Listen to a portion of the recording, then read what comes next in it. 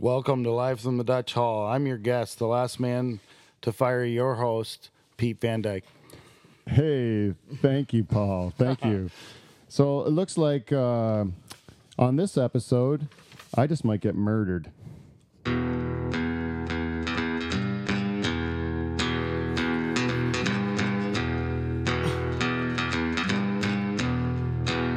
right. You ready to do this? I think so.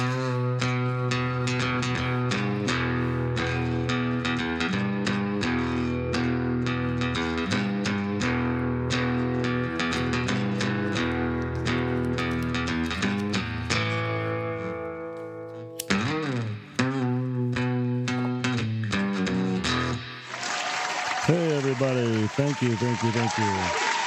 Oh, you got louder at the end there. Thank you, crowd. You're very nice today. Welcome to Live from the Dutch Hall, everybody. I'm your host, Pete Van Dyke. I sound like I'm coming from a bit of a toilet bowl. Does it sound like that to you too, Paul? No, you sound good. Oh, thank you.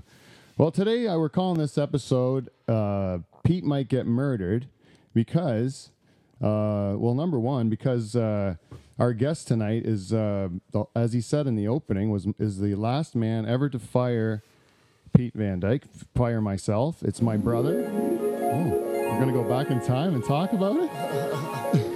That was an accidental dream harp. But again, it always comes at a fitting time when we're trying to tell our stories here.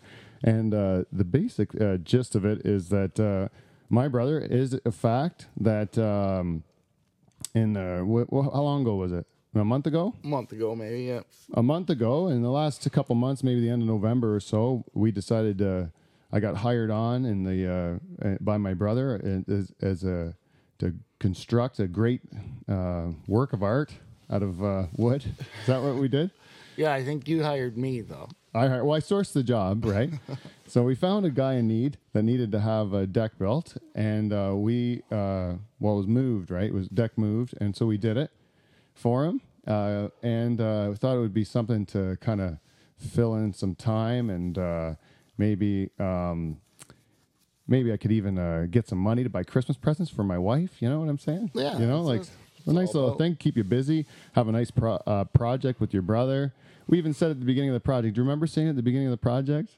We said, you said, this is kind of nice. It's not quite like work because, you get to still spend time with your brother and you're working, but, you kind of work, you still get to catch up with family and stuff. Hey, Paul? Yeah. Did you say something like that? Yeah, it was fun, but we went through a couple jobs. We've made it through a couple jobs. Yeah, we've done jobs in the past, yeah. We almost made it to the end of that one, too. Yeah, we came very close to the end of that job, but not quite to the end of it.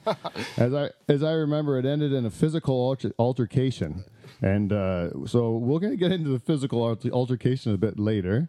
But first, I'm going to tell you the other reason why I think that there's a good chance. Well, actually, I was really lucky because I really dodged a bullet here. Pardon the terrible pun, given what's going on in the world today. I'm not making light of the terrorist attack in France. You've heard this on the news? It's a big story on the news. The terrorist attack in France, and they killed a person or people that were involved with the magazine that did a lot of satirical cartoons and stuff that poked fun at the Prophet Muhammad. Right? You heard about that? Yes, yeah. Which I think you can say it. Can you say the or the one that can't be spoken? I don't know if I'm allowed to even say that. Say the word. The word. Is that what the rules are? Well, you're sure not allowed to draw a picture. Excuse me. No, you can't. You can't draw a picture. That's the last thing you can do is draw a picture. That's a real no-no in that belief system, I guess, for some of those people. I don't know if all is that those. I'm not saying those people mean those people. And then, see, all these things, you're worried you're going to get murdered, right? Yeah, you can't even talk about it. I had Muslims on the wheel of fear. Remember that, Paul? The wheel of fear? Dave Charles was afraid of the Muslims. Remember that? Well, yeah, they'll murder you. Well, that's why. We're afraid they're going to murder. But I'm not making light of this. I'm just saying that I didn't know the rule. I didn't know this rule. I thought everybody was like us Catholics, that we kind of had a little bit of a sense of humor about it. My ignorance, again, just hiding under a rock here in my nice comfort in Norfolk County in the middle of nowhere on this cold planet, and tucked away in rural Ontario. You don't really pay attention to all those kind of rules. And I'm doing a little podcast in my back shed. I have a plan all worked out. Like, great, lots of exciting opportunities are happening with the Dutch Hall program. And so I was thinking, well, I'm going to come up with a great idea for a show. And so I had this idea where we were going to, because I like talking about religion. You know, we always talk about my friend Dave Charles being a staunch Catholic, you know, just staunch Catholic. And I've had staunch Catholics on before. We've had Presbyterian on. I remember having a Presbyterian on one time, you know. I don't know if we talked about it on air, but you know, we have all kinds of religions on the air. That was the two, I think. Well, we haven't talked about the Muslim. But anyway, so I like talking about religion. So I thought, well, maybe this time I'm going to talk about all the religions, you know, to bring, because I have everyone from the world listening to the show, everyone from all around the globe listening to Live from the Dutch Hall. We have 6 different continents that listen, right? So I thought, well, what we do is we'd have a puppet show where we would depict all the different religions, you know, and tell their stories, and we would do that. But we would do it in puppet show form, and I thought because my show is an adult program, you know, it's more risque sometimes, you know.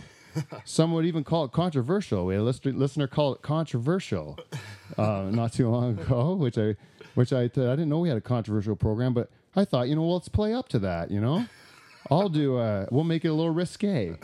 So my idea was we're going to do a puppet show with our penises, right? And all the guests that I brought in would just have a cutout where their penis would be dressed up like the different religious characters from history. We'd have Moses and Jesus and Buddha for someone with a big chopper, a big fat one. We have to invite. We had one of our guests. I won't name him now because maybe this is a show we could do in the future. But my role in the whole thing was the one that can't be spoken. Oh, you definitely got murdered. Yeah, I was very close to getting murdered. That's what I'm saying. Because I didn't know that going into it. But as it turns out, I dodged a real bullet there because I read that. Because when that story broke and I started caring more about the issue, then you realize, oh my goodness, like I really shouldn't, cut a hole in my pants, pull out my penis, dress it up like the Prophet Muhammad, and like try to enact the history of their religion. That would be offensive, you know. And they might not take that the right way, eh? They would not take that. That would be something that they would frown upon, I think, in that in that religion. That's what I've come to find out, right? So that was a real bullet dodger. That's the one I was really lucky to dodge that one. And so my show fell apart. So then my brother, luckily, came through for me. But, I actually had to be quite honest with you. I'll tell you the truth. I already told it to my brother before I started. I had called everyone else that has ever done the show. I think I texted. And the one person I did not text was my brother. I texted everyone but him because I was still probably 3% sore still about the whole incident. I wasn't ready to talk about it yet, you know? I was still going to maybe just... Sensitive side.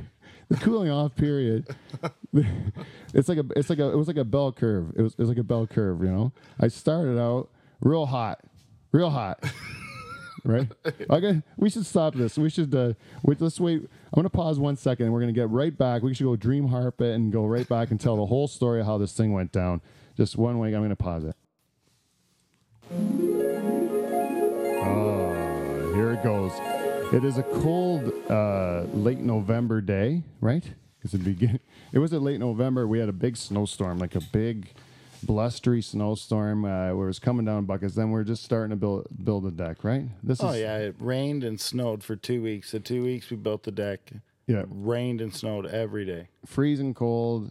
Snow, rain, like elements to deal with. It is standing in muddy ground. You know, sometimes can't see what you're doing. You got to brush the snow off of it as you're building it. You know, not ideal conditions to build something around a swimming pool, right? No, not the. Yeah, it was.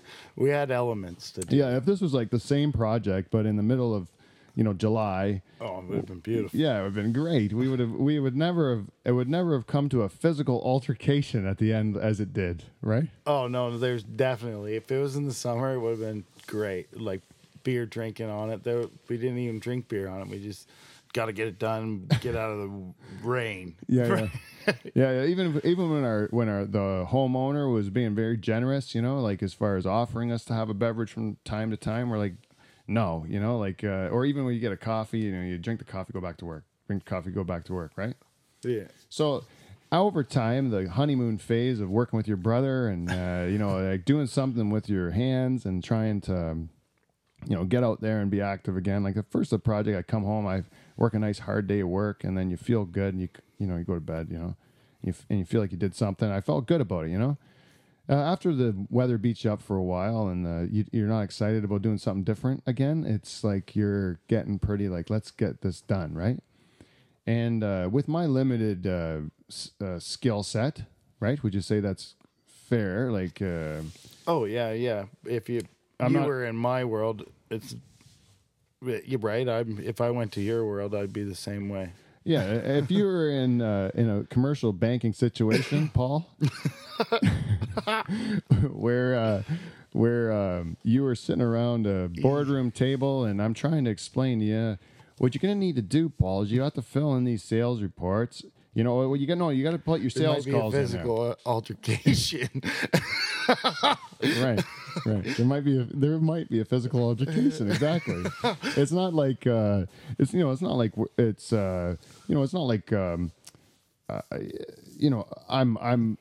just a different world. It's a different skill set to build.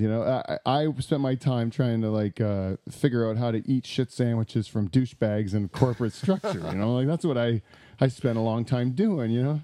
Sitting in a meeting, listening to people who kind of barely get through a day of work, because they do like maybe 45 minutes of work in an 8-hour day, and most of the time they're just sitting around like blowing, like shooting the shit with people that they work with. That's called management or whatever. It's like that is like people you got to like listen to when you're trying to like balance the ideas. They're coming up with more shit for you to do when you got like a zillion other fucking things to do. You know what I mean? That's the stuff where if you're not sitting there with the mindset saying like, okay, there's something to hear, like money or something, like maybe there's a good job at the end of it. Maybe it doesn't suck eventually, Otherwise, you would punch someone in the face. Like you would every day. You'd punch someone in the face. Oh yeah, for sure. Right? I'm done. Fired. I would definitely be fired. That's it. I've never seen it, and all the years too. There, you never see one guy get through where all of a sudden you're like, like a guy like you that gets into the bank and like me, Yeah. There was guys like you, like I'm one of them that was doing that shit, and there's other guys that listen to this show that are doing it right now who are the type of guy that punch you in the mouth. Yeah.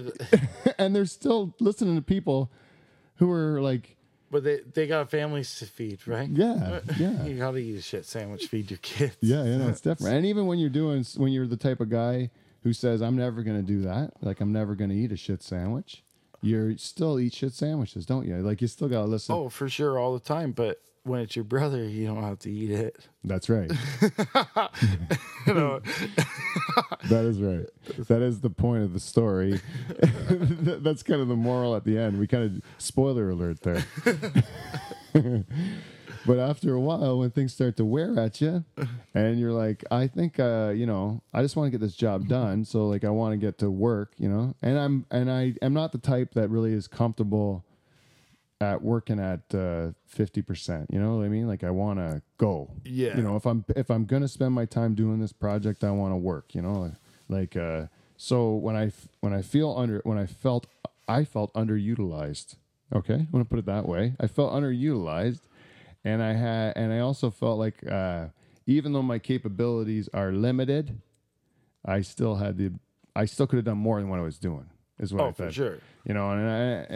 So instead of being like where I had a problem, where I admit I should have done better, was I should have looked forward and seen the things I could have done and just done them.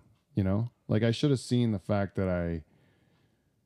that what was coming yet in the job, like, and just said, I'm not going to be of much help in this part of the job. like I'm not going to be much help finishing what he's doing, figuring out those angles on those cuts, but I can sure as hell start putting up fence boards. So let's get the fencing done if we know we're doing that much of the project anyways. Yeah. There's no reason why I can't be putting the fence up while and we could have done it more efficiently that way. We just ended up getting crowded in a tricky spot. We had 3 of us at the end of 2 weeks. I think you might have had a cup of coffee, so you're on some caffeine, a little revved up. And I do have a problem with caffeine. I don't usually drink caffeine because I do turn into quite a maniac.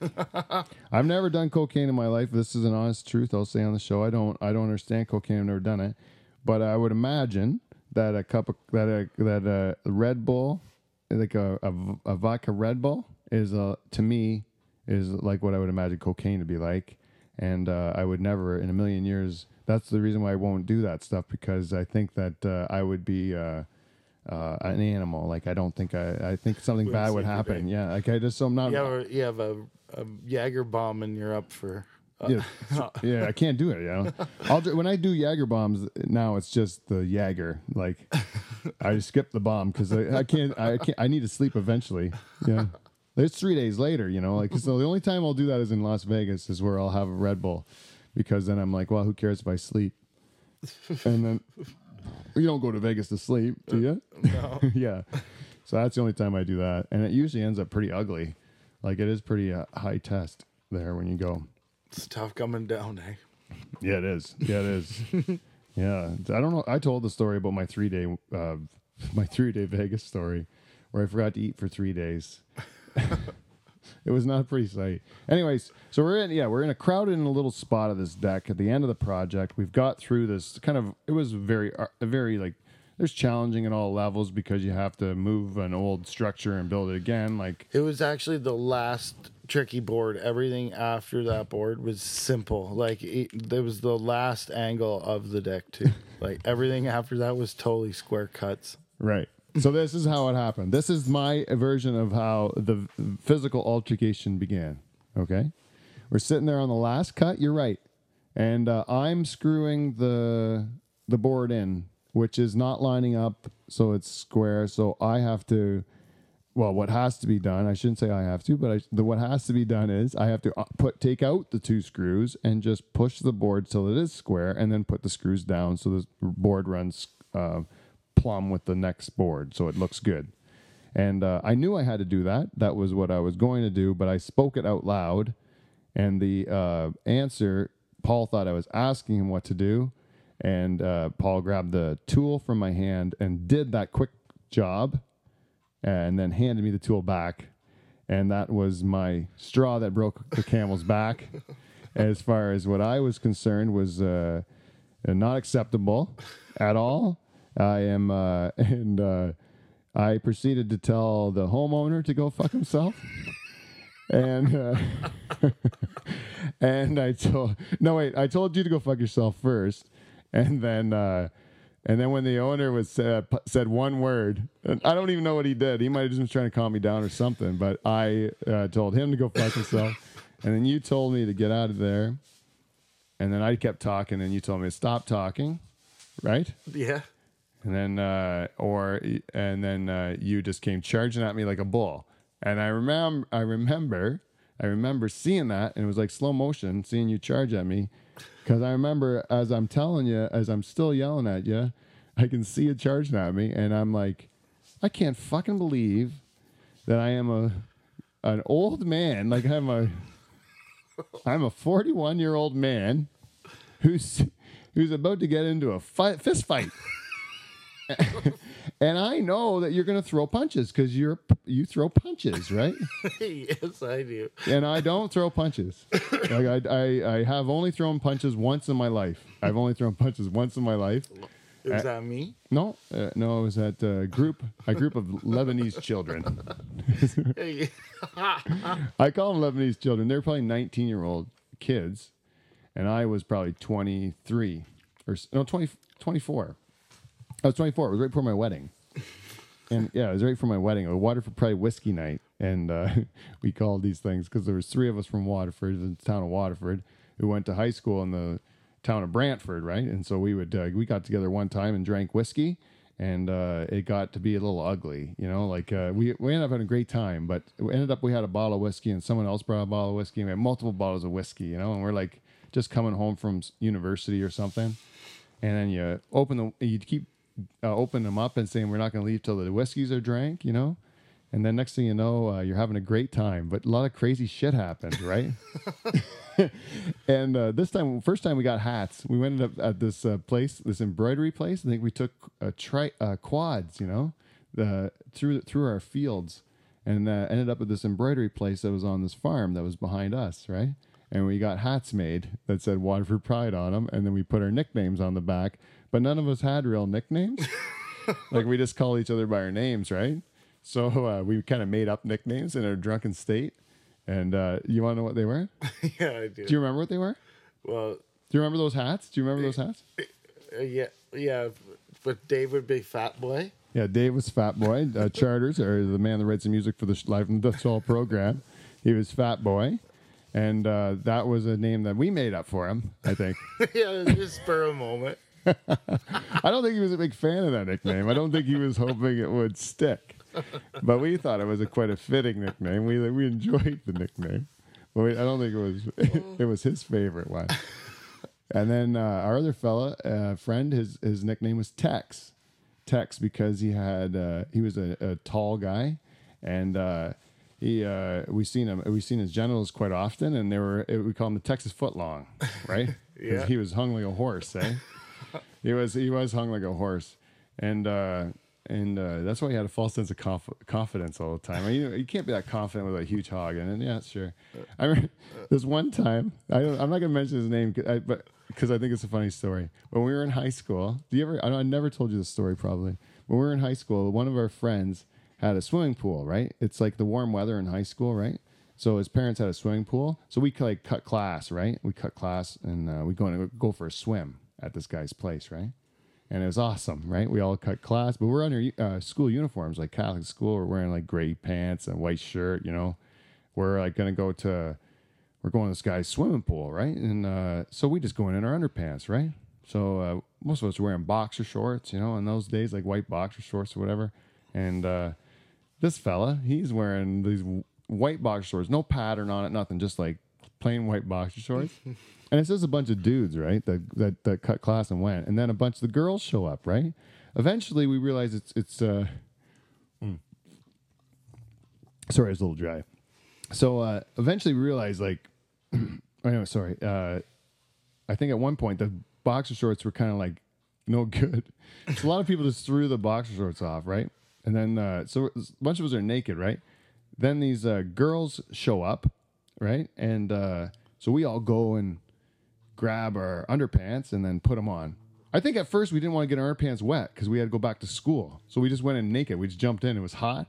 We just like took off our clothes and like cannonballed in the pool naked. That's how it went down, or something like that. It's kind of gay. I know it's kind of sounds gay, but it was just something we did. Summertime, your kids or whatever. We didn't touch dicks or nothing like that. All we did was, all we did was fucking. We went swimming, So we were in the pool.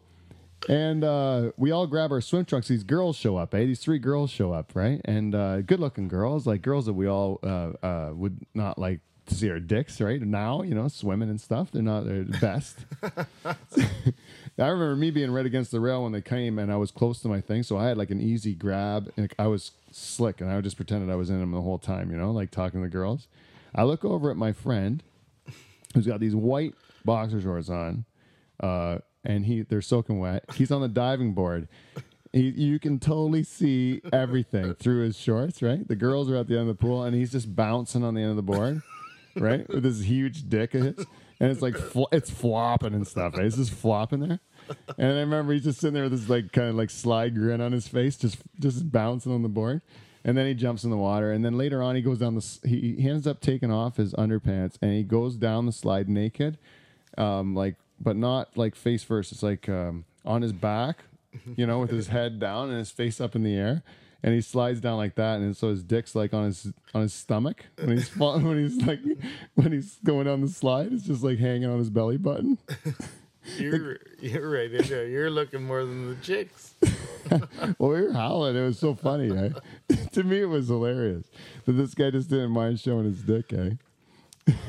It's a foot long. What was your nickname on the hat? My nickname was Doc. Doc. Yeah, Doc. They call me Doc Van Dyke. Well, which was well, no one ever called me Doc. Like, not one person in the history of knowing me has ever called me Doc. Even when I wore the hat, nothing never caught on. I remember at that point in time, there was a number of reasons why I really liked the nickname Doc, because I remember the drunken conversation actually that resulted in the nickname too. Like when we decided to put that on the hat, because we liked the movie Tombstone. You know, Tombstone. You know, yeah. I think that was out around that time, and it had like Kurt Russ, Val Kilmer was Doc Holliday. You know, I'll be your Huckleberry. You know that? Remember that? You know that movie was like, I love that movie like crazy, right? Like the whole Val Kilmer character, I thought was just kick ass. I thought the movie was the coolest.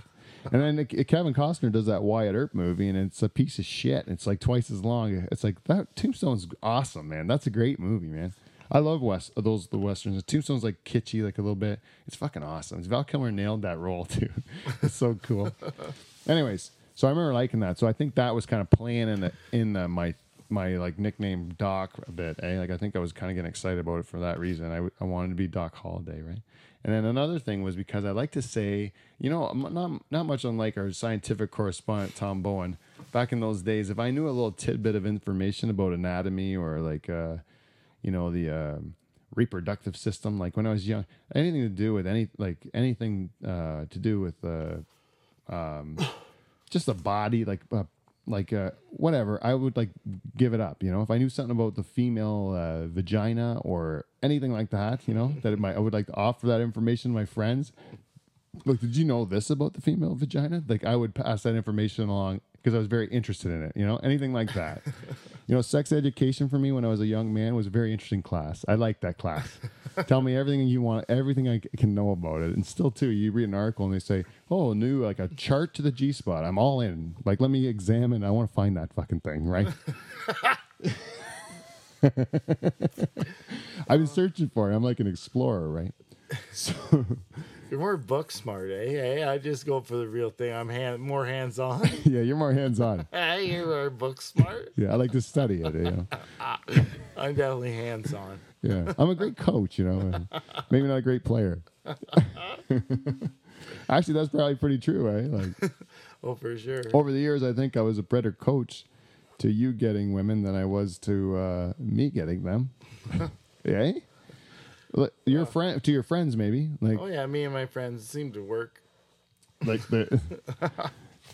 yeah, like I that's the thing about having a couple years when you're a kid. You make every mistake in the world, and then you get to be the point where you don't need to have that information anymore, and then you figure it out, and you're like, well, what am I going to do with this? I know how to get girls now, but I already have a girlfriend, and she's very nice, and I don't want to cheat on her. So I got to pass that information on to these young fellas and see if it works for them. Yeah. Right? And that's what I did, and then ended up paying out for a lot of your friends. They said they had nice times. They met a lot of dynamite girls because of it. Oh yeah, dynamite girls. When you think back, you know, I know it's a source of great jealousy and tension amongst spouses sometimes. You know, when you get talking about old flings and stuff. This is another reason why Pete might get murdered. And might as well throw you in the mix too, right? Oh yeah. Now we're getting into real dangerous territories when we start talking about old girls that we did bad things with, right? That maybe our wives would not like us to remember fondly. But let's say you did something. Let's just say, for example, I'm gonna throw it out there, like just as an old shot in the dark, right? Knowing that my wife listens to every episode because she's very supportive of the show. But let's just say, for argument's sake, that you're a young man who is trying to, who takes the advice of his father, you know? Takes the advice of his wise old father, right? Who happens to be the same age as I am today, right? Okay. And he says to this young, impressionable teenager who's found the love of his life, he says to him, you know what, son? You should probably, you got a great girl there, but before you go off and live a life, before you dedicate your life to this woman, maybe you should make sure that you've lived a life first, so you never have a regret in your, looking back, right? That was the advice. So some wild oats. That's right. You go out there and just see what else is out there before you make too rash of a decision. You found a great girl, but make sure it's the right choice for you. Right? That was the advice he gave me. It was a great advice, and I followed it. Well, what do you got to do? I have to take a leak. You got to say it in the microphone. And I I'll have to say, take a leak. all right, Paul, let's take a leak. All right, we're back from the leak.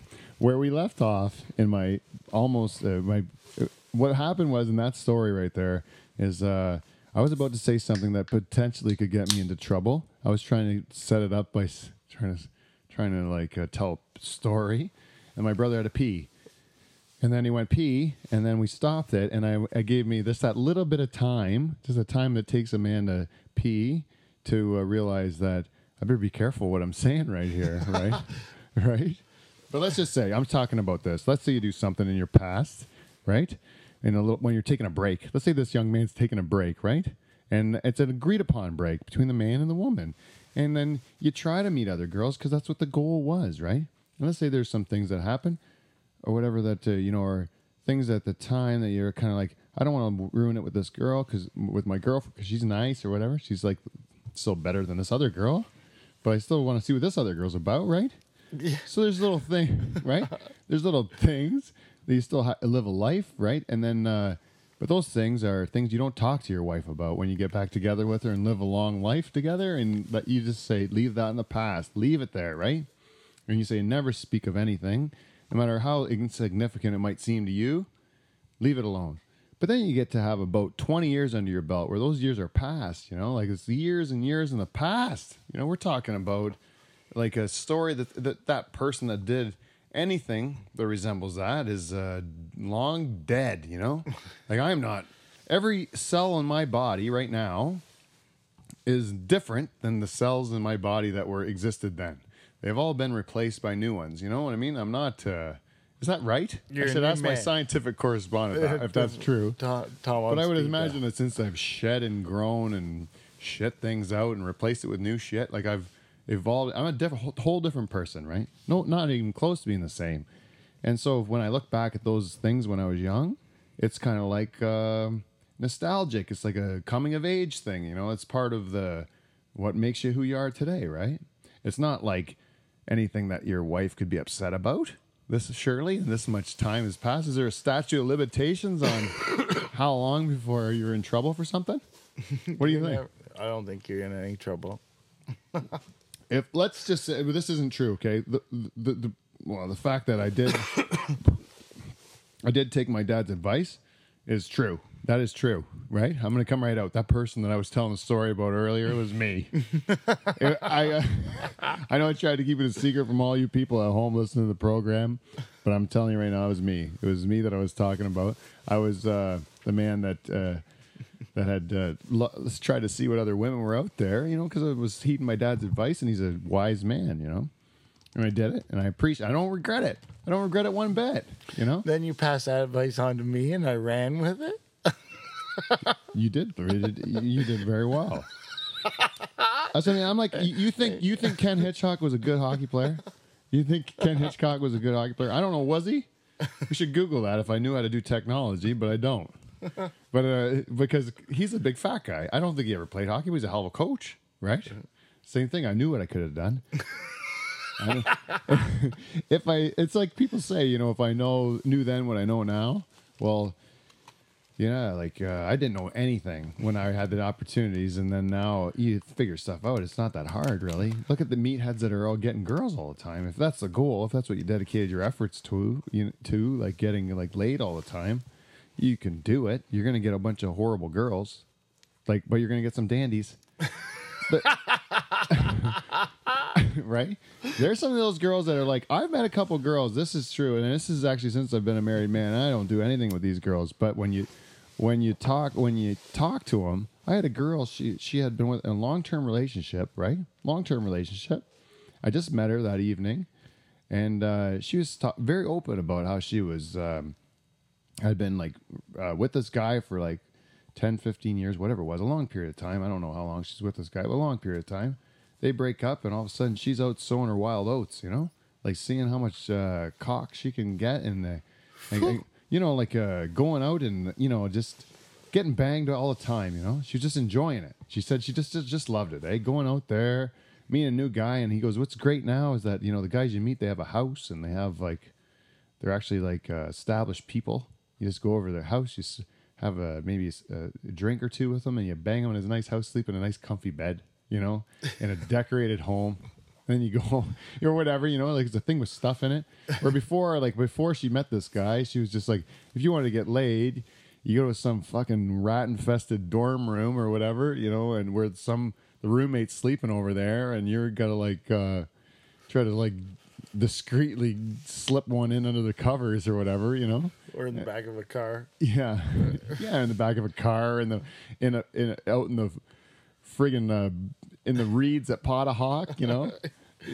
You know, back where young people fuck, you know, and anywhere, you know, in the ditches and poison ivy and whatever you're going to be in. Just wherever. Yeah, wherever you can do it because you're like young and horny and full of, you know, just wanting to bang all the time, right? That's what you do.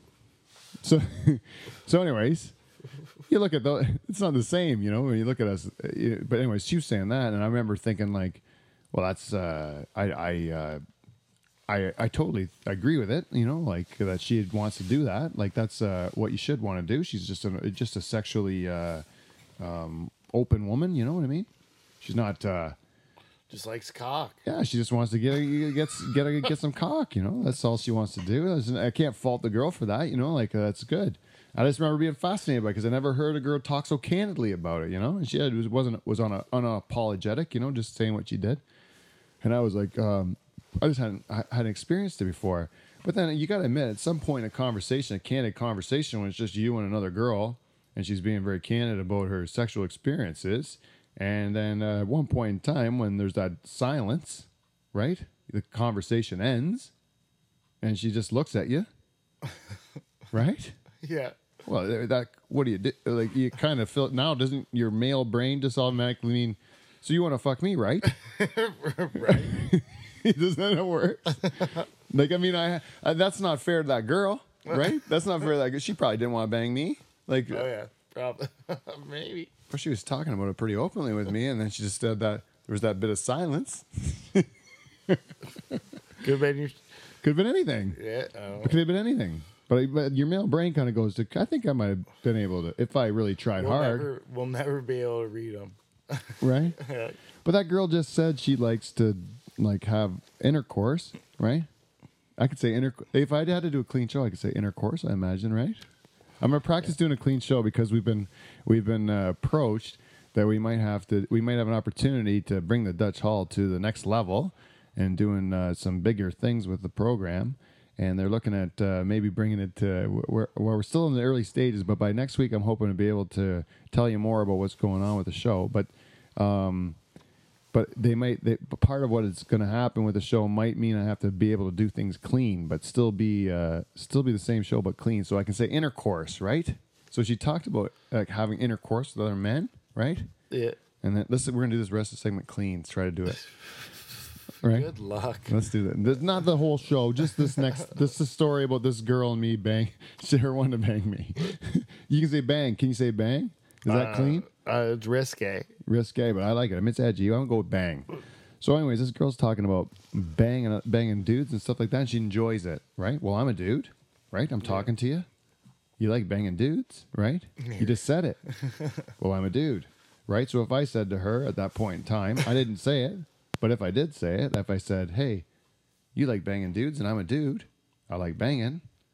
I like banging girls, and you're a girl, right? Then let's do this banging thing." Right? Probably would have worked. It probably would have worked.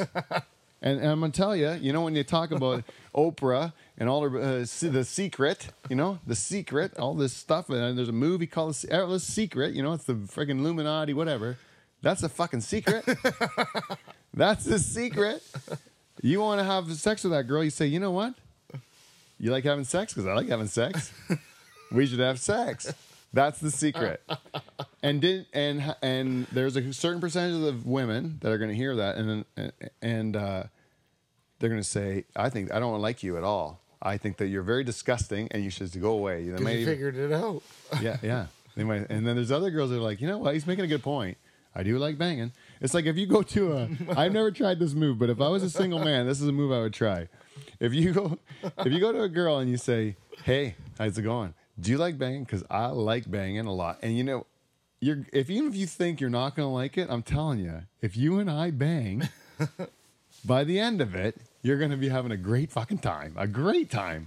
I know it because I've never had sex where we haven't had a great time.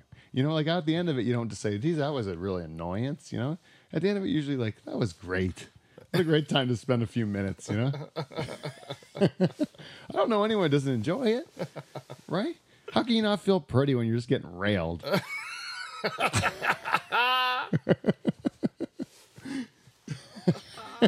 That should be the next T-shirt. It should say it on the back of the T-shirt. Yeah, just like a tramp stamp at the bottom of the T-shirt. For sure. How can you look pretty? Or how can you not feel pretty when you're getting railed?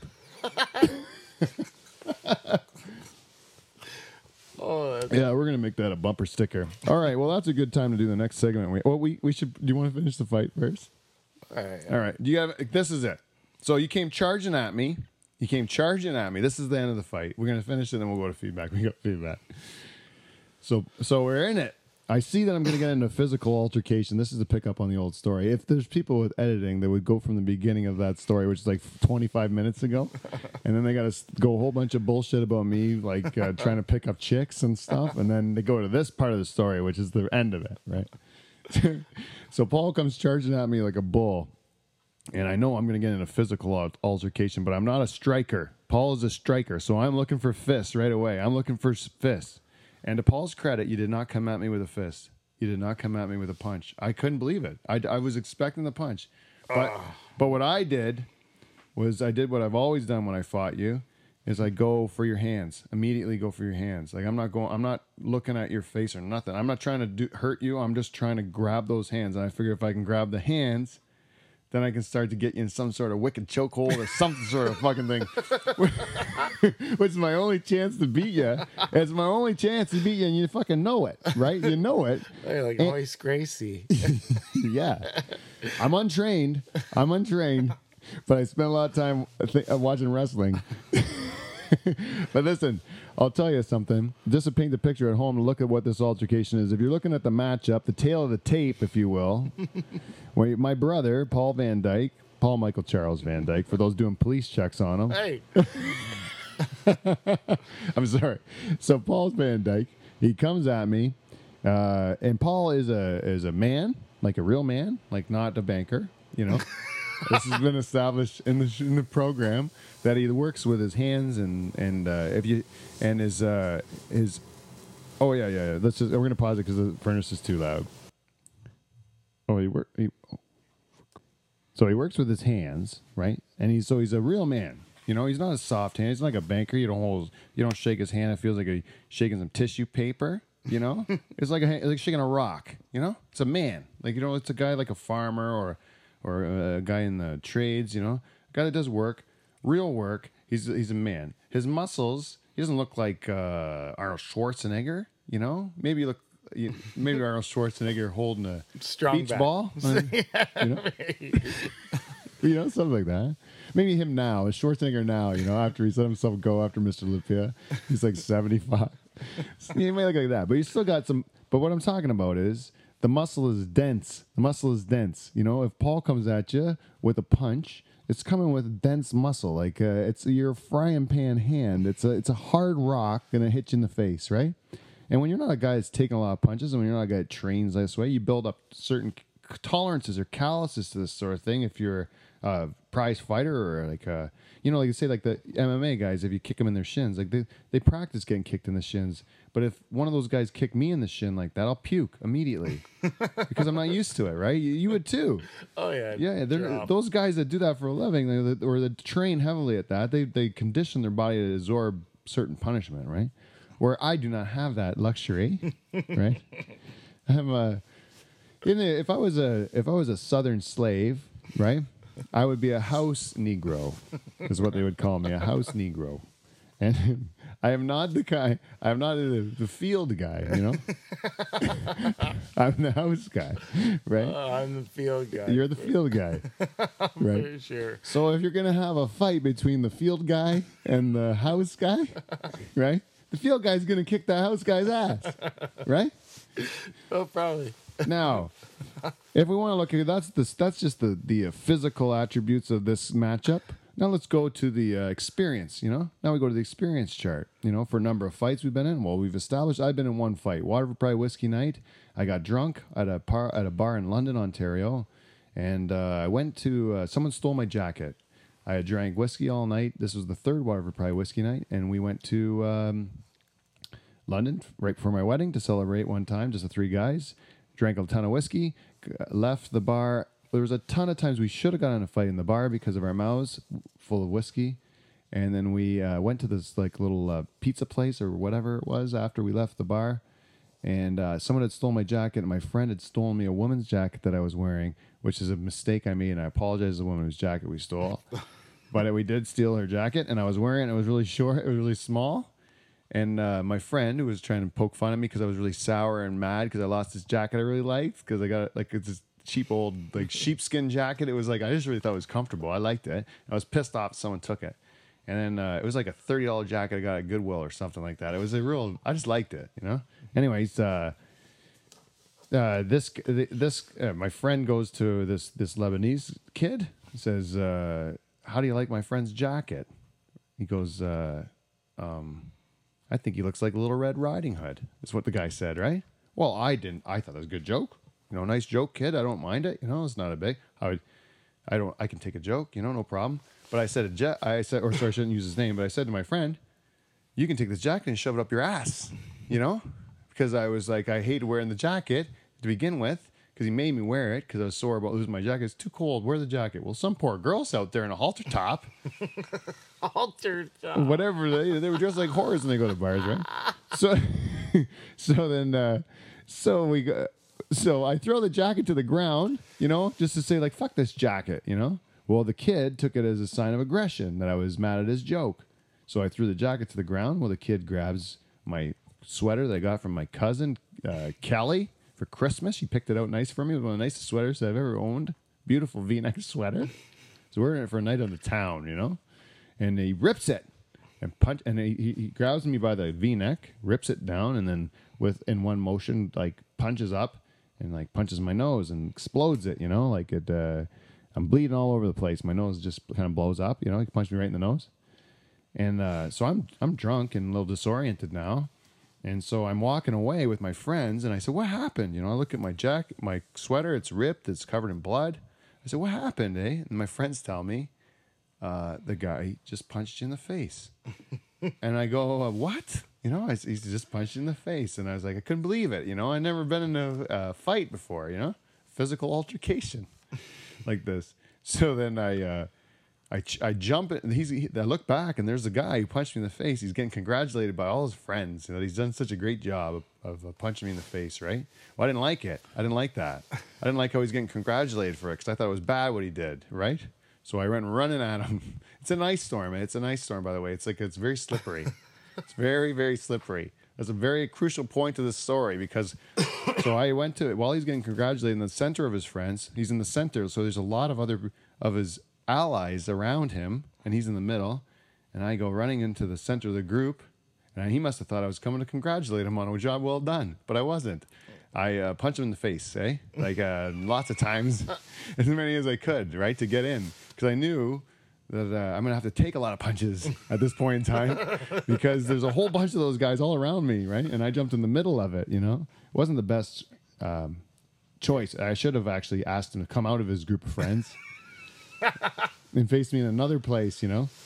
But I wasn't thinking very straight at that point in time. I was running at him, you know. And then I fell down, and then they kicked me in the face and ribs and stuff many times. In fact, at my wedding, I was still very beat up. I had like bruised ribs, and I had a kind of a rolled ankle that was still really sore. So even during my wedding, standing in the front of the church, I was in a ton of pain from the fight that I had been in. But no one knew it. Not even my wife. I didn't tell her, you know, because I didn't want her to worry about me, but it wasn't a ton. I was really beat up.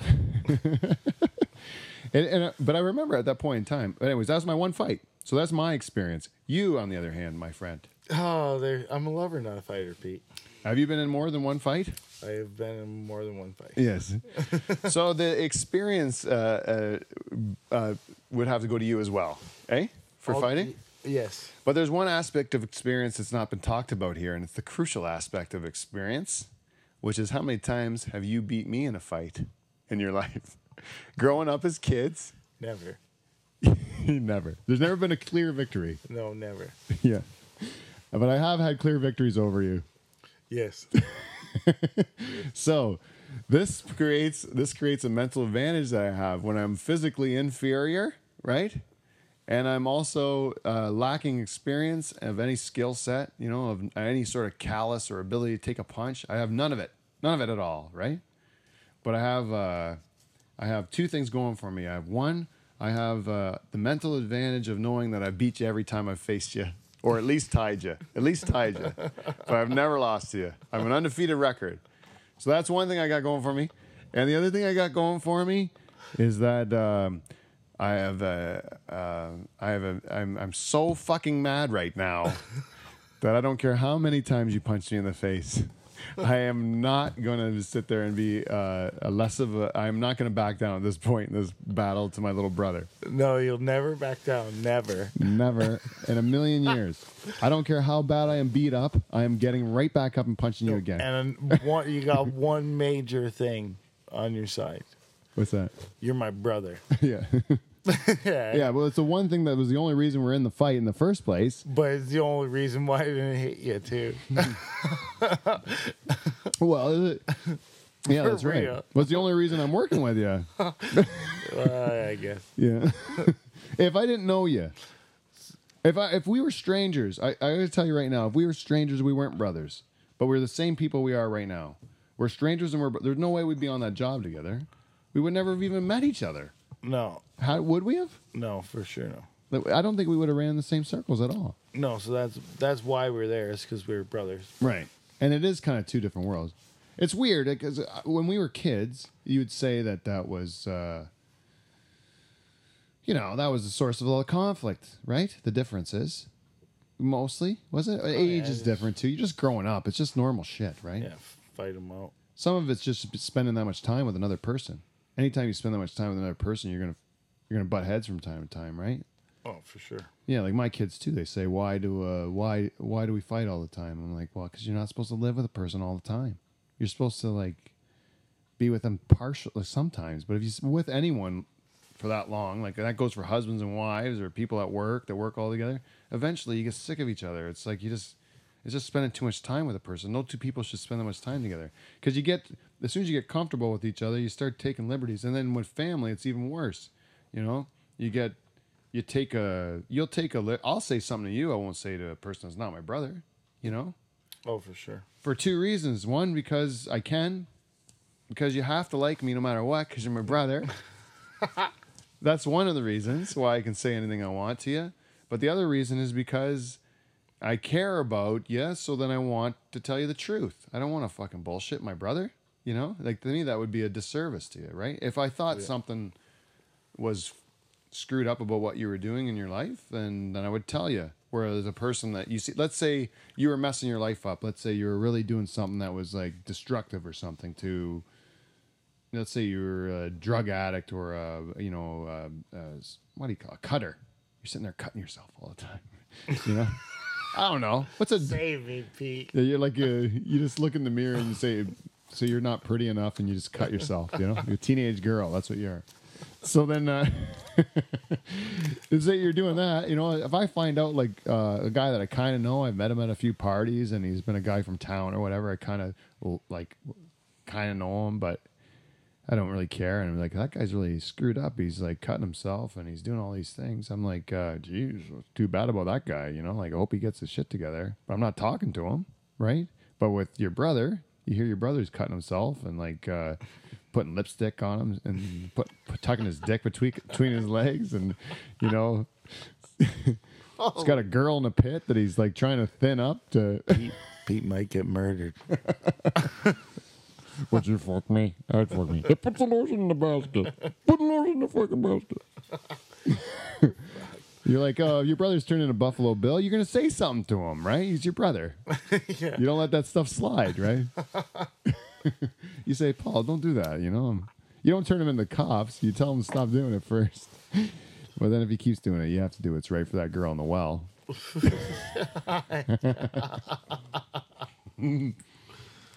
You got to think about her first, Paul. Sorry. You know, family's one thing, but don't put that girl in the well. I don't mind you putting the dick between your legs and dancing around, you know? But, like, the girl in the well, don't do that. So, where are we going with that? That's the fight. So, we had it on that. Anyways, we ended up getting to where we locked up, but there was no real punches thrown, was there? No, we just locked up and then, like, pushed each other away. And I'll tell the world my great shame was what I kept yelling at you at the end of the fight. Do you remember what it was? It's a shame to me. Every time I get into a physical altercation, I do something humiliating that's like unforgivable, or I just like really ashamed of myself after. And I did one in this fight too. Do you know what it is? Do you remember? I think. What I keep yelling at you is my argument. I kept yelling the same thing at the end. You don't think I'm a man? What? You don't think I'm a man? Yelling at me like right in my face, like spitting and throwing. And I remember you being kind of like taken aback, where you're just like, "What? Yeah, okay, you're a man, but like, what's this have to do with anything?" You're gonna get hit like a fucking man in a second. Yeah. I was ready for it. I wanted to get hit. At that point in time, I wanted to get hit. It doesn't hurt as bad as you think. It really doesn't. No, it doesn't. It's just shocking. Yeah, you get adrenaline pumping and stuff like that. It doesn't hurt till the next day, to be honest with you. Like it doesn't hurt when you're getting punched. Like no, if I knew that, like I found that out at the fight. It was right before I got married. Well, once I'm married, I'm not going to get in fights. You know, it's not a thing I do. Like I think you're a grown man. You're just like, I don't need to fight anybody. I got to go to work the next day. You know, I don't want to go in with a black eye, look like an idiot because I can't control my temper. So I just saying you're not going to fight. But once I took that punch, I'm like, oh, geez, I don't know why I wasn't fighting all the time because it doesn't hurt that bad. You know, like I was afraid of this. Like I got beat up pretty good. Those guys all kicked the crap out of me. But I was like, I can take that. That's not as bad as I thought it would be. You know, but that was a savage beating. Charters, who was at that thing, he was very upset. What, you run away? He called the police. He's concerned for my safety, Paul. Do you know what me and my friends would have did? Oh yeah. Yeah, I don't think it would have ended the same way. It was helpful, but by the time the police had came, they actually put my other two friends in the police car. Right? That's a real fact. Well, he called the cops on himself? No, what happened was the police arrived, but I had already I got up. Like they had come back and tried to like help me. So they were like trying to get these guys off me and punching them and stuff. Like they were fighting these guys too to try to get them off of me. And then they did get off of me for a while and they concentrated on these two, and then that gave me a chance to get up. And then once I got up, they were like, "Go, go, go. They're after you, not us," right? You know, and they were just kind of trying to hold them and break them up. So then I kind of left. And then I went back to his house and they weren't coming back. So then I go back, my face is just a mess, you know, blown up with blood and everything. And so I get to I get back to the parking lot where we had this fight, and I can see my friends getting loaded into the police car. The police are like arresting them, and I'm like, oh, whoa, what's going on? And they go, "Is this your friend?" To me, and they can see my face is all bloodied and stuff like that. And they go, "Yeah, that's our friend. That's our friend." And I'm like, "What's going on? You know, these guys beat us up. You know, like, it's not like we beat them up." But I had a lot of blame in that. You know, he had the first punch, but I went back and it just was a savage beating, and they wouldn't stop. You know. So anyways, once they saw me all bloody, then the story kind of made sense what they were telling. But without me there, it was just like those guys were all bloody, and my two friends looked pretty clean. They didn't look like they had a scratch on them. And then some of their kids were bloodied from when I punched them and when they were getting them off me and stuff. Like there was some damage done to these people. We were still, you know, these are like Lebanese city kids, and we were still like these Norfolk farm boys that we still did a few. We still got our licks in. You know what I mean? Like it wasn't like it was all victory. They just had the numbers game going. We had the numbers game going against us, and we didn't have good footwear. We slipped to the ground. Once we're on the ground and there's that many of them, they just start kicking and stuff. It's like hard to tackle the whole group of kids. Kids kicking you in a circle. Yeah, a vicious beating. It was like a playground beating of like these small, wiry looking Lebanese kids. You know, that's what they were, all like small, but they were like vicious. You know, like ninjas. Yes, they just kick you, and they didn't have any regard for it. Like not in the head, not in the teeth. I'm getting married in a couple weeks. Jeez. Yeah, that really did happen. But anyways, so but I remember thinking like I got savagely beaten, and I didn't think that was that bad. Like I would have fought more, but I'm glad I didn't know that, because I would have been a real dick. I would have been like I probably would have been a real jerk to deal with if I knew you could get in fights all the time. You know. You already were. Actually, no, I wasn't. When I was young, I was too scared. Like I always talked myself out of trouble when guys wanted to fight me. I just talked my way out of it because I didn't want to get mixed up in it, right? But now I would have just taken the punches. It wouldn't have been that bad. I always felt like a real bitch afterwards, you know. You know what I mean? Like you're like, some guy wants to fight you, and you're like, I don't want to fight that guy, but what's he being such a dick for? You know, I would fucking like to fight you, and when you think about it, you know, like, why are you being a jerk? I'm just showing up at a dance. Like, what? You don't like my sweater? You want to fight me? Doesn't seem to me much of a good reason to fight, but you're kind of a dick, you know. Maybe I would have fought you if I knew it didn't hurt. So. You don't know, right? Anyways, we're over an hour and we haven't done feedback. We got feedback, so we should do it. We got feedback.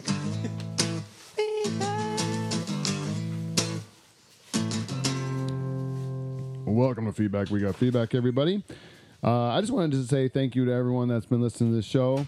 We had some technical difficulties as far as our tracking or our ratings tracking program from our podcast provider. So we don't really know how well the last show did as far as numbers go, because we didn't get our numbers on opening day and the following day and stuff. But we did get a lot of feedback from our listeners, which let us know that they were actually listening. So thank you for everyone that did that.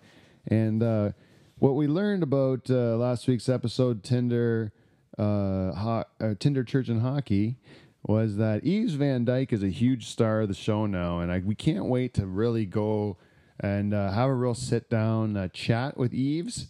And I do think that's going to be probably a special episode.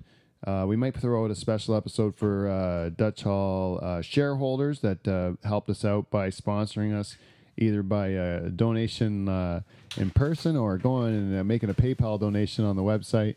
For any of the shareholders alive from the Dutch Hall, we might be working on getting an audio interview with the great Yves Van Dyke, because he's been such a hit with our listeners. And I think he's an interesting character that people would like to see. So maybe we'll make something special for subscribers or for shareholders or something like that. We're working on some stuff.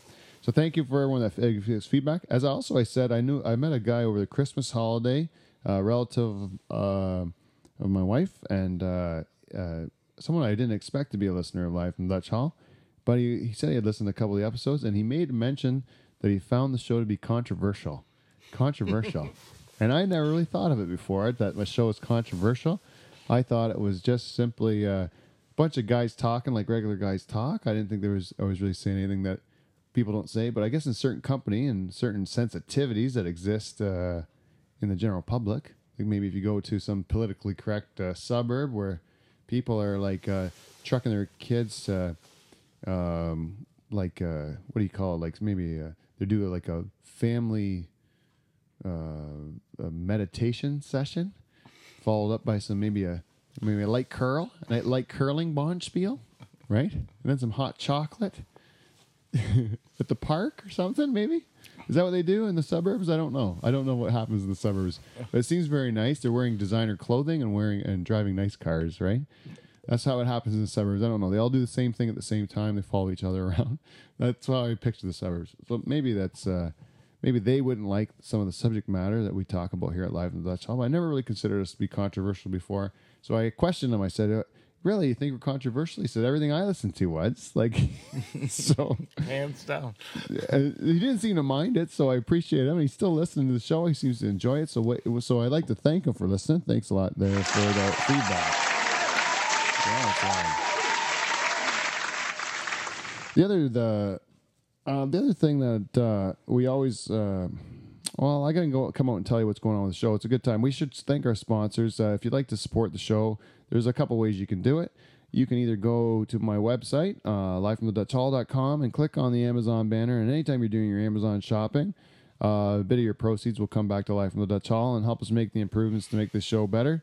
The other thing you can do is go on Live from the Dutch Hall from time to time and check out the great deals from VG Meats. Print out the coupon and bring it into VG's. I got some feedback actually from one of the VG boys who told me we were actually skeet shooting over at Jason Ryder's house. It was a great. Thank you, Jason, for having us over. It was great. I hate guns, I'm not comfortable with guns, but it was a great event. I really enjoyed it. I look forward to doing it again. And I won't be such a pussy next time.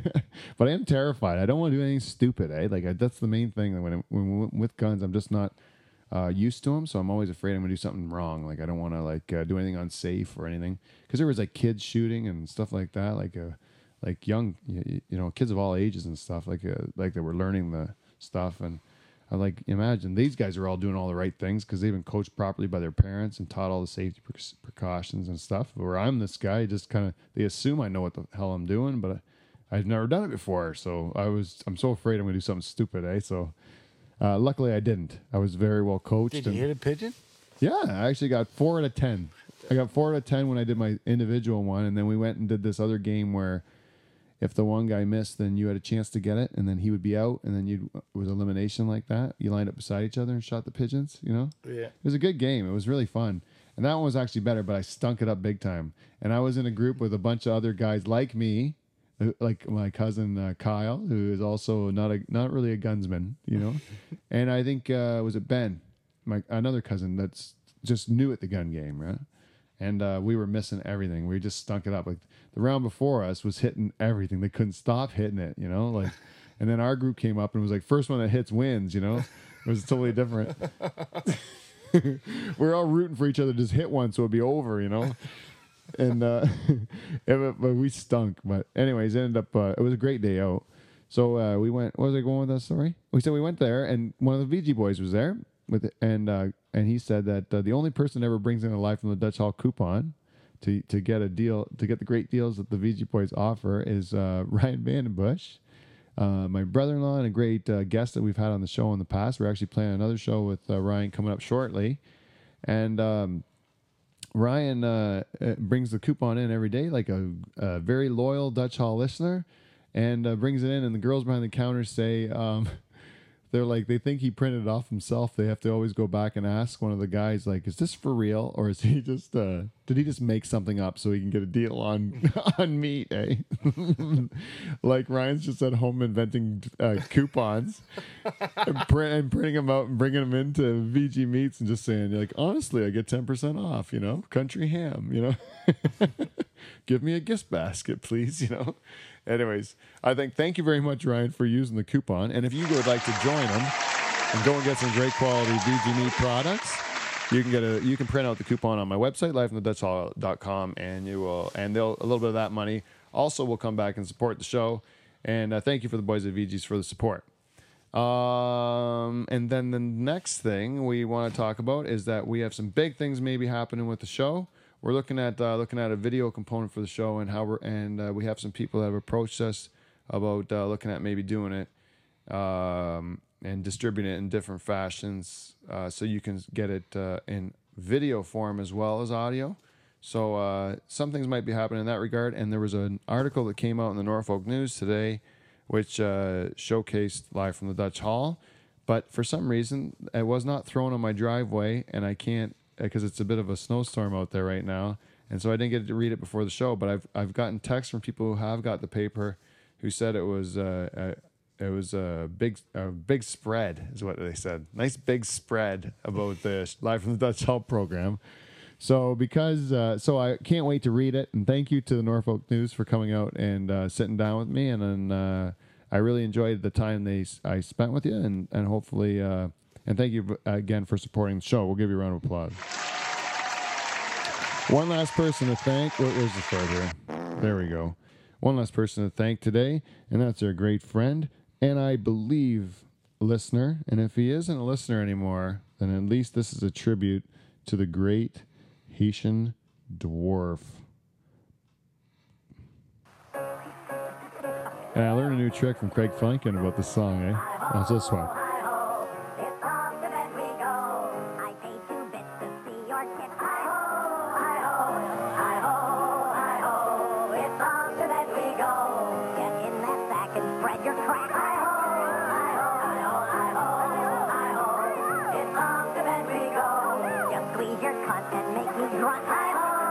I love that word.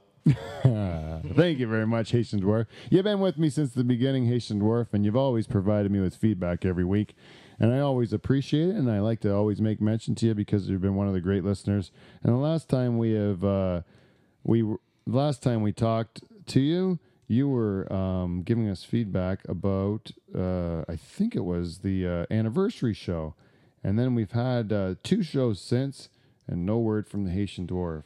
So I want to say we really like the theme song. We kind of worked out that whole I love that word thing at the end of it. It's working really good, Haitian Dwarf. So it'd be a shame if you died horribly in some sort of accident involved with being thrown into a Velcro wall, or if there's any, God forbid, health concerns that you're dealing with. You know, whatever's happening in your life, just tweet it out. Like, just, you know, you got a lot of fans out there. You know, people that are following you on Twitter, Haitian Dwarf on Twitter. There's people that really do support you. So I really hope that you can reach out to us, let us know you're okay, and if that if I did something, God forbid, to offend you, please let me know, because it wasn't my intention. You know, I'm your biggest fan. So Haitian Dwarf, get well soon. Hope to hear from you. Otherwise, we'll have to wrap up feedback. We got feedback this week, and just give Haitian Dwarf a little applause. That's it. That's the show. That is feedback. We got feedback. Now we are an hour 11 in the show. You want to end with one story? I got one story I want to do with you. We're going to end with this one. It's a news story, and this one is about. I'm going to read it to you, Paul. And I'm interested to hear your opinion on what this story is, because what I notice about stories that you read in the news is that. This was front page on the Huffington Post. It was not in the weird news section where I like to visit, where they give me some ridiculous stories that I can comment on. But this was in the front page with real news. Real news, Paul, like the serious stuff. That's what I'm covering to end this show. No bullshit. This is the real deal. And we got RCMP Constable Kevin Thoreau. This is his name. He took an intoxicated woman he had arrested out of his cell and drove her to his northern Manitoba home to pursue a personal relationship, according to RCMP adjudication documents obtained by CBC News. Right? So, again, I'm going to say this again, because this is the statement. This RCMP constable, Kevin Thoreau, took an intoxicated woman, so she was arrested for being intoxicated, too intoxicated. Now, the title of the article was like, Aboriginal woman, blah blah blah, like taken, like discharged into police custody, taken to his home or whatever, right? Or taken, for personal, Anyways, Aboriginal woman was what they said in the headline. In the article, they don't make mention originally that she's an Aboriginal woman, but she happens to be an Aboriginal woman. I don't know why it's even pertinent to the story, to be honest with you. It's an intoxicated woman that he brings home, that he arrests. He's the arresting officer. He arrests her, puts her in jail, then he discharges her to his custody. He asks the judge, can she be discharged to my custody? Or whatever it is, not the judge or whatever. I don't know the rules. I've never been arrested. But whoever did it, he has to be, can this person be discharged to my custody, this drunk girl? And he said he's going to take her to into his care or whatever. So what happened was fellow officers teased and goaded him by text messaging him to see how far he would go. So, and another constable observed flirting between Thoreau and the Indigenous woman, Now she's an indigenous woman. An indigenous woman. They make that when they say she's an indigenous woman, and they make mention in the article that she's an Aboriginal woman. They say both of them are saying like it's almost like they're like there's this like RCMP officer, and they went into like a tribe of, indigenous creatures and tried to like bang them. It's like not. I don't like the name. I don't even like that word indigenous. It kind of gives you that more. It's more like like you're looking into a. These are just regular people, happen to be of Aboriginal descent, live in a community. She got drunk. She got arrested. This guy arrested her. She's hot. Right? She sounds like this guy thinks she's pretty hot, right? Okay. I don't know what this guy looks like. He might look like a 300-pound trucker. They just give me no basis of what this story is. You can fill in the blanks with whatever you want. That's what I'm saying about these stories. You don't really know the truth, but this is what they say in the article. So it goes, fellow officers teased him and goaded him by text messaging him to see how far he would go. And another constable observed flirting between him and the woman. Joking, he made a comment about having a threesome with her. So he's basically got a drunk girl, and he's arrested her. They're making sexual comments back and forth. Like he's making some comments. She's probably flirting with him, I imagine, to say like, "Do I really have to go to jail?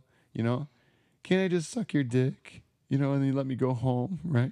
Something like that. I'll suck your dick. You let me go home, And he's like, I'd like you to suck my dick. You're really hot, right? Something like that. You don't know what it is. There's not this. Whatever we're reading, that's not what really happened. This is something happened different, right? But I don't know what it is. Like something happened. This is true, but what did it really happen? Like this is a regular guy, picks up this hot drunk chick, right? A girl he's attracted to. Maybe not hot to you and I, but hot to him. Like maybe she is hot. Maybe she's Pocahontas hot. Pocahontas. I went to Disney World. And I went to see Woody, Jesse, and Pocahontas. And I got to tell you, I'm like, can I get my picture with Pocahontas? Because you get your picture taken with Jesse and whatever, but I'll get my picture taken with Pocahontas. She was hot. That was the hottest princess in Disney World was Pocahontas, man. Woo, she's a knockout, man. She was a knockout. Wow. Anyway, so this girl could be Pocahontas hot, right? So you got drunk Pocahontas hot girl in the cell, right? This guy's arresting her going, I don't want to arrest her. I just want to get busy. I just want this girl bad. And then he's like, you release her in my custody. I'll take you home and I'll fuck you to freedom, man. Like you're going to get to all fucked all the way to freedom. Right? And then, so she's like, yeah, I'm up with that. So anyways, the senior officer in the detachment first said it wasn't right. He didn't think it was right. And he said it wasn't right for him to take the woman out of custody, but finally said, you know what? You arrested her. This is a quote, by the way. This is the quote. This is what the senior officer of the RCMP said in this detachment. He goes, quote, you arrested her. You do whatever the fuck you want to do. End of quote. That was the quote from this senior officer. So he arrested her. Therefore, he can take her home and bang her or do whatever he wants. That's what the senior officer believes. So that's our RCMP in action, right? And I think people that hold these guys to a higher standard have to think this. Look, like people are people, and these people are like guys that live in northern Manitoba, who are like regular dudes. The job happens to be RCMP, but they're guys just trying to like, break up fights on the reserve, and like they're going to house parties and breaking up drunk girls at local watering holes and bringing them into the drunk tank for the night. He released her to his custody after I think it says 6 hours of, it says right here. He said they arrested the woman at a party and placed her in a cell until she sobered up. 6 hours after she was brought in, he returned to the detachment out of uniform.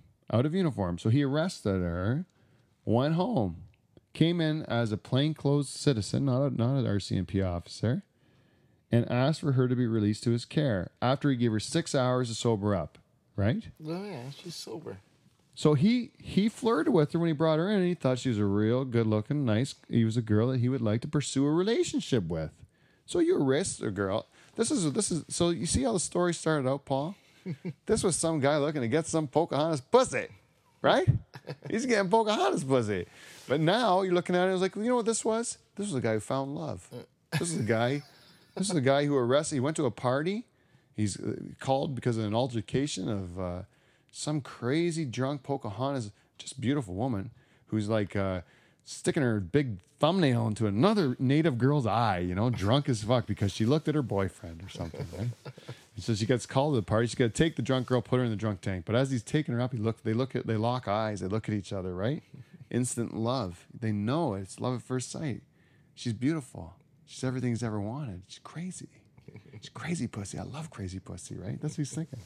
She's everything I've ever wanted. And she's the most beautiful native I've ever seen in my life. And she's like, it's a man in uniform. He's strapping. It's beautiful. I want him to take me into custody, make love to me all night long, right? That's what they say to each other. It's beautiful. It's a love story. He takes her in. She's like, I made a mistake tonight. I want to change my whole life. As soon as I looked in your eyes, I realized that this is where my life should be going. This is who we should be. We should be together. And he says to her, you know what? I have to do my job. I'm an RCMP officer. I'm an RCMP officer. I have a responsibility. I was called in on a call, and I have to do my duty, even though I know I love you. I know it already. We are in love, and I want to spend the rest of my life with you. But I have to do my duty because I'm an honest man. I'm bringing you in. I'm going to book you, and you're going to get 6 hours to sleep it off. But when I'm not an officer, when I'm just a man, then I'm just a man that's in love with you, right?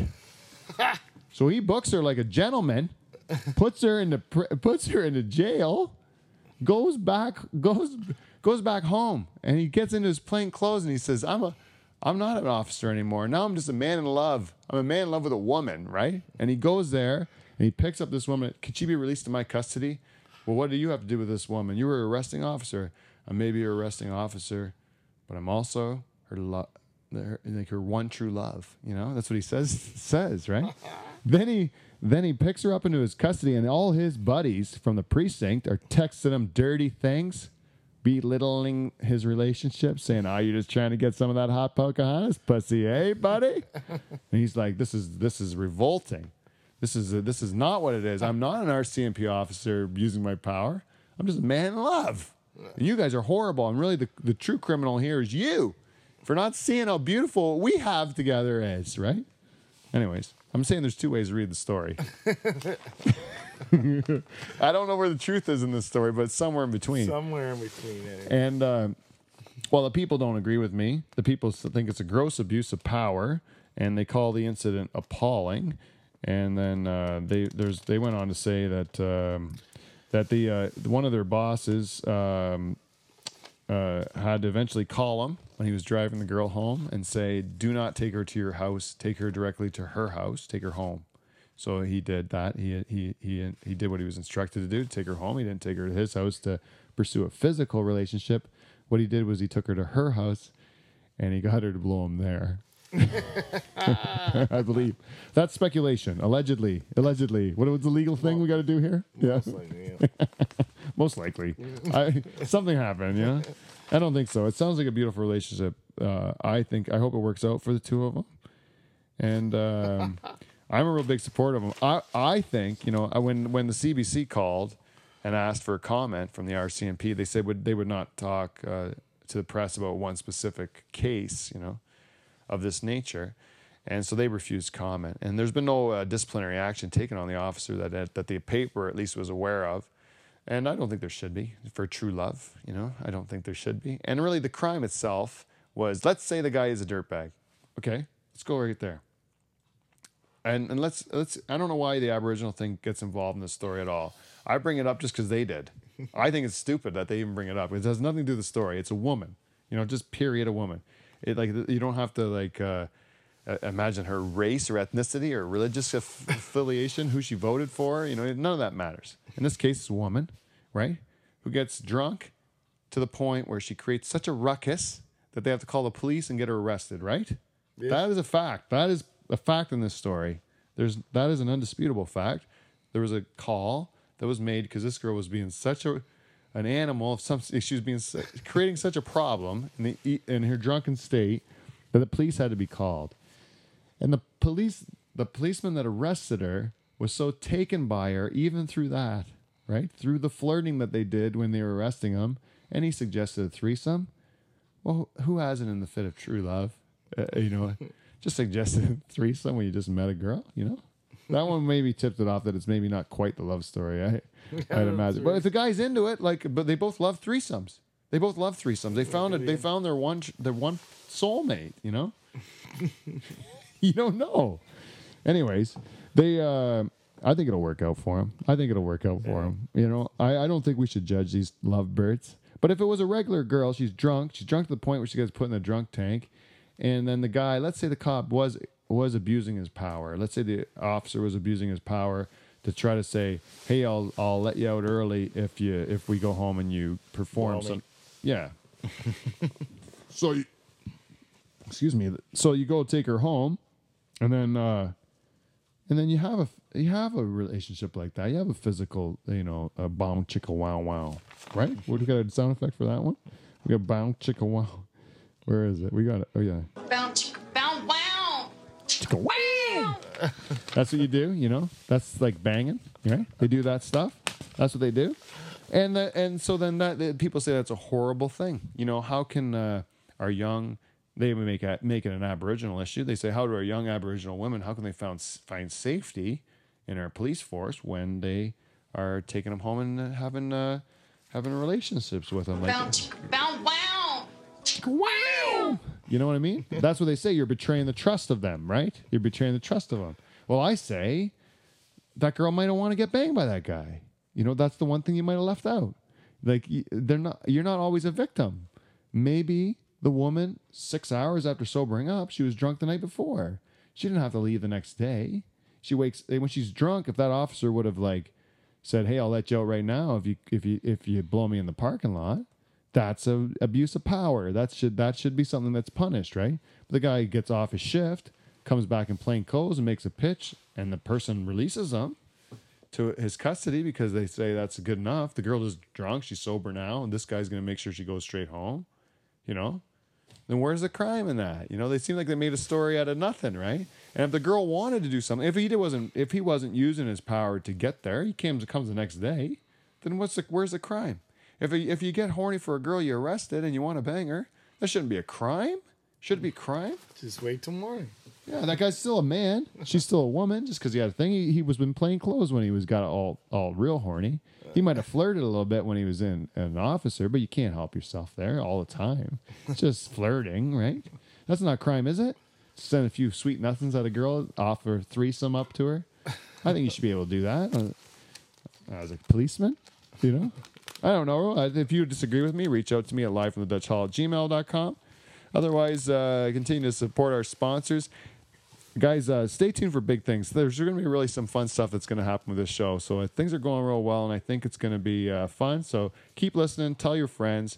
Thanks to all your support. And the more you can do for me as far as sharing my links on Facebook and Twitter, Dutch Hall on Twitter, or Live from the Dutch Hall on Facebook, or if you can go on iTunes and just give me a comments or feedback there on iTunes or rating, it'll all help me out as far as how they show me in the list of podcasts on iTunes. So that'll all help out. So for those of you who have done it so far, I really do appreciate it, and I want to thank you, Paul. Thanks for coming in and hashing it out. I think it was nice that it didn't come to blows. It was nice, really nice that it didn't come to blows. I think we managed to get a decent show out of it too. So thanks for helping me out tonight, Paul. And I hope I don't get murdered. But if I don't, then I'll see you next week. Okay, everybody? Have a good one.